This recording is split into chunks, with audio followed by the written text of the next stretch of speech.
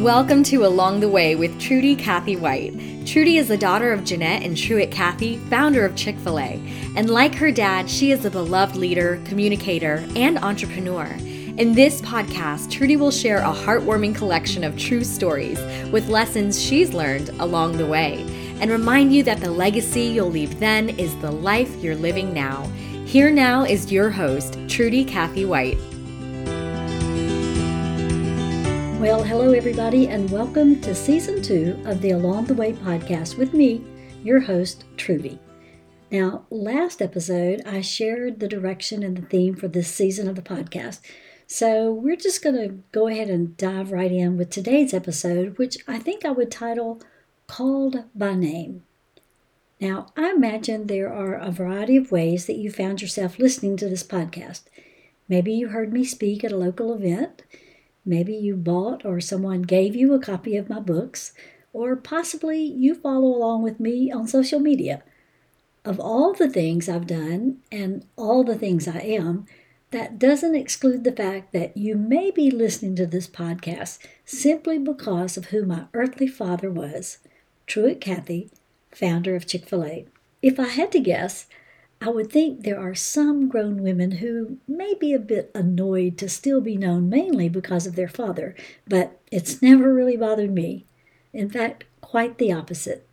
I mean, after all, I'm the only lady in the world who's ever been known as Truett Cathy's daughter.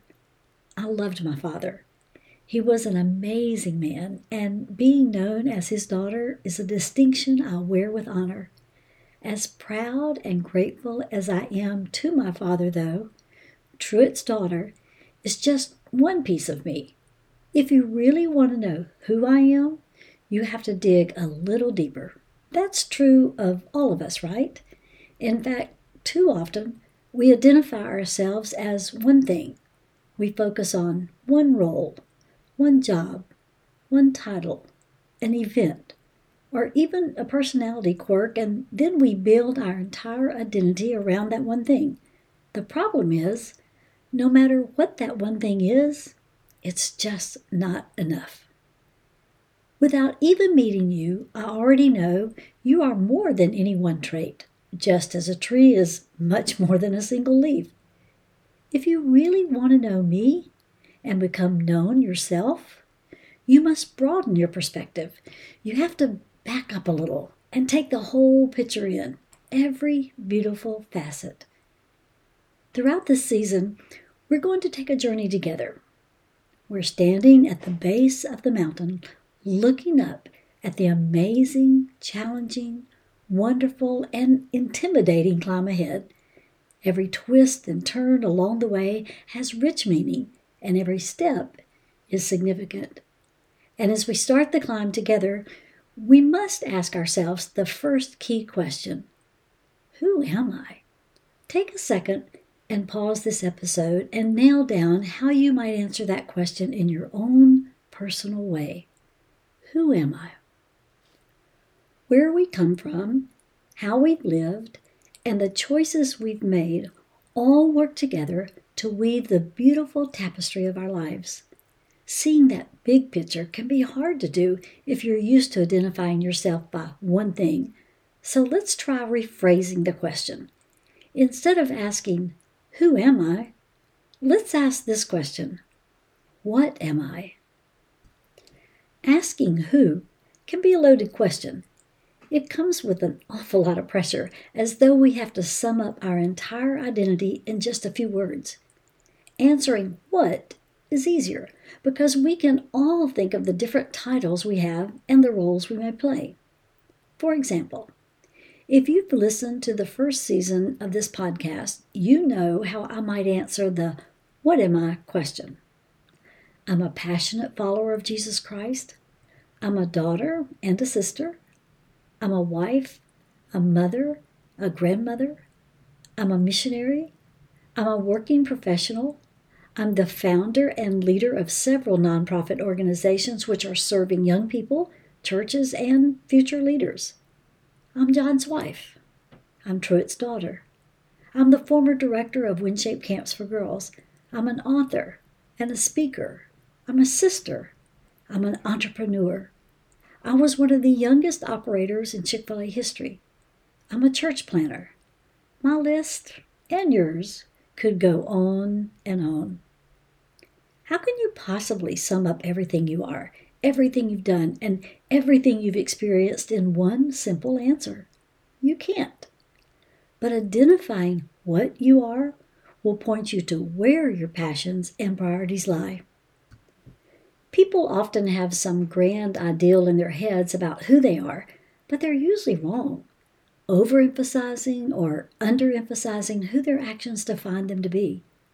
If you really want to know who and what you are, take a look at your calendar and your checkbook. How you spend your time and your money does more to show the world who and what you are than anything else. If you aren't happy with what you've discovered about yourself, I have some great news for you. We're asking the wrong questions, or at least we aren't asking the key question yet. Who and what can only take you so far. They tell you things about yourself, but they can't tell you what's really at your core. I've found the best way to identify who I am is to first remember whose I am. My mother was a wonderful, wise woman.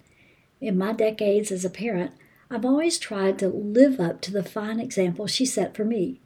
There's one memory in particular that has always stood out to me, especially in times when I get confused about who I am and what I'm supposed to do. Whenever my brothers and I would leave the house as children and teenagers, Mom stood at the back door of our home, said goodbye, and then gave us this challenge no matter where we were going or who we were going with. Remember who you are and whose you are. Those words have echoed in my ears throughout my life. As I've raised my own children and worked with many other children in camp life or church life, I've always encouraged them to focus less on what they want to do and more on who they need to become. You see, to live a life of success and significance, it is imperative that we practice integrity, exercise self-discipline, make healthy life choices, develop a good work ethic, and value others more than ourselves. That describes the kind of person we all like to be around, doesn't it? However, something important, the key ingredient, is missing. After all, we don't want to simply rack up a list of good characteristics. We want to be men and women of good character. And I believe we are our best selves when we surrender fully to the love and presence of Jesus Christ in our hearts. It is impossible for me to truly understand who I am apart from my identity in Christ. At the age of 7, I gave Jesus control of my life, and I've done my best to let him lead my actions and decisions ever since. Sure, I've messed up at times. I've turned left when he said turn right. I've let the desires of my heart lead me into painful mistakes at times. I've missed opportunities because I charged ahead on my own instead of letting him guide me. I'm certainly not a perfect person. However, my commitment to Christ and his indwelling presence in my heart has kept me out of trouble more often than I will ever really know. It's kept me from making some terribly unwise decisions. It has truly defined me. It's answered the question, who am I? I know who I am. I am God's precious creation. I am loved by my Heavenly Father, and I am forgiven by the blood of his Son. I am who I am because he is who he is. Whenever I doubt my self-worth, I find my value in my personal relationship with Jesus. Whenever I question my significance, I find a loving Father who cares deeply for me. When insecurities threaten me, I remember what it says in Matthew 6:26. Look at the birds of the air. They do not sow or reap or store away in barns, and yet your heavenly Father feeds them. Are you not much more valuable than they? You see, when loneliness or fear creeps in, God comforts me with his presence. He encourages my heart with his words. In Deuteronomy, it says, "Be strong and courageous. Do not be afraid or terrified because of them, for the Lord your God goes with you. He will never leave you nor forsake you." In Philippians, we find in the Bible that it says, "When I am uncertain, He reminds me that I can do all things through Christ who strengthens me." When I find myself in times of difficulty, He sets my feet on solid ground, giving me confidence and hope to face another day. He speaks to my soul. The Spirit Himself bears witness with our spirit that we are children of God, and if children, then heirs, heirs of God and fellow heirs with Christ, provided we suffer with Him in order that we may also be glorified with Him. Who am I? My identity is found and defined in Christ. It's not about what I've done or can do. It is not about what I've accomplished. It's about what He's accomplished in me, through me, around me, and when necessary, in spite of me. When I don't keep my eyes on the things that matter, when I fail to find my identity in Christ, I feel like I never quite measure up to the expectations of others. I want to appear as though I have it all together, which means keeping my weaknesses a closely guarded secret.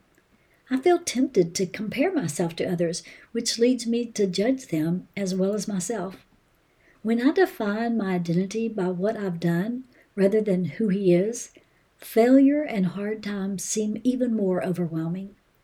It's harder to see the abundant life He's promised me. In short, I get lost when my eyes are turned towards my own roles, responsibilities, actions, wins, and losses. Those things are what I do. They aren't who I am. Who I really am is defined by who He is. The minute I lose sight of that, things go haywire. God knew what He was doing when He knit you together. Psalm says that He created your inmost being. He knows all your quirks and skills and talents and struggles and weaknesses. He knows you inside and out, and He loves every part. It's easy, even for Christians, to see God sitting high on His throne apart from the world. But that's not who He is. He's an active, ever-present, ever-caring Father. The Bible says He has identified us as His own by placing the Holy Spirit in our hearts. When He looks at us, He sees us for who and what we really are, His children, the ones for whom He sent His Son, the ones on whom He poured out His Spirit. If you are in Christ, then that's who you are. He knows you by name more intimately than you've ever been known before. Last episode, I mentioned how the mountains in my life have helped me to learn and remember so much about God. There's just no denying there is just something special about mountains. They are majestic and beautiful and can render us completely still and awestruck as we take them in. However, when we face mountains of challenge, loss, or pain in our lives, we're often still and awestruck for another reason: fear. We are trying to figure out how will we get over, around, or past the mountain that's in front of us. Sometimes the mountain makes us feel alone, as if no one has ever faced what we're facing. We assume no one could understand or help. But the truth is, we all face mountains in our lives.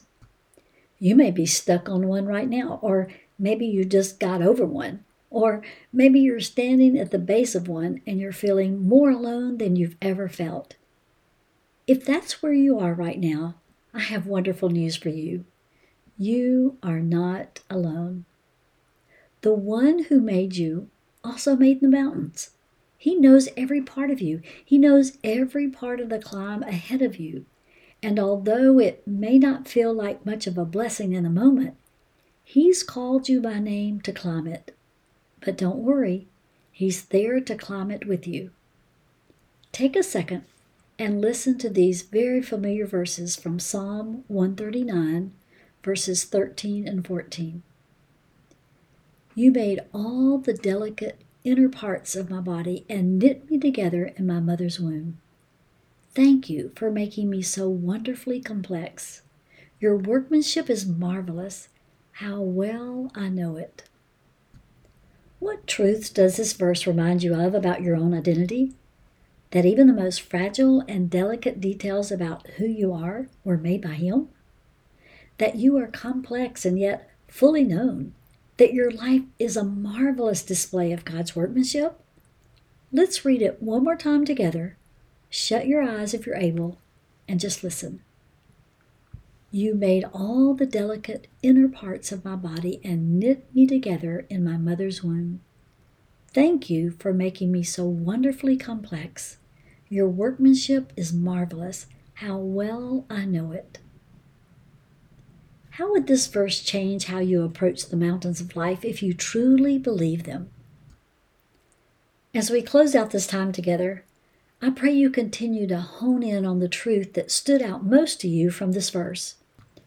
Where are your actions and lifestyle misaligned with the truth that is proclaimed in this psalm? I pray this activity of defining who you are by remembering whose you are becomes a powerful tool for you in your tool belt as you face each mountain, one step at a time. That concludes our time together for today. To find out more about Trudy, visit TrudyCathyWhite.com or follow her on Facebook and Instagram. Thanks for tuning in. By pondering the lessons in this podcast, you'll move one step closer to having your own meaningful collection of lessons you've learned along the way.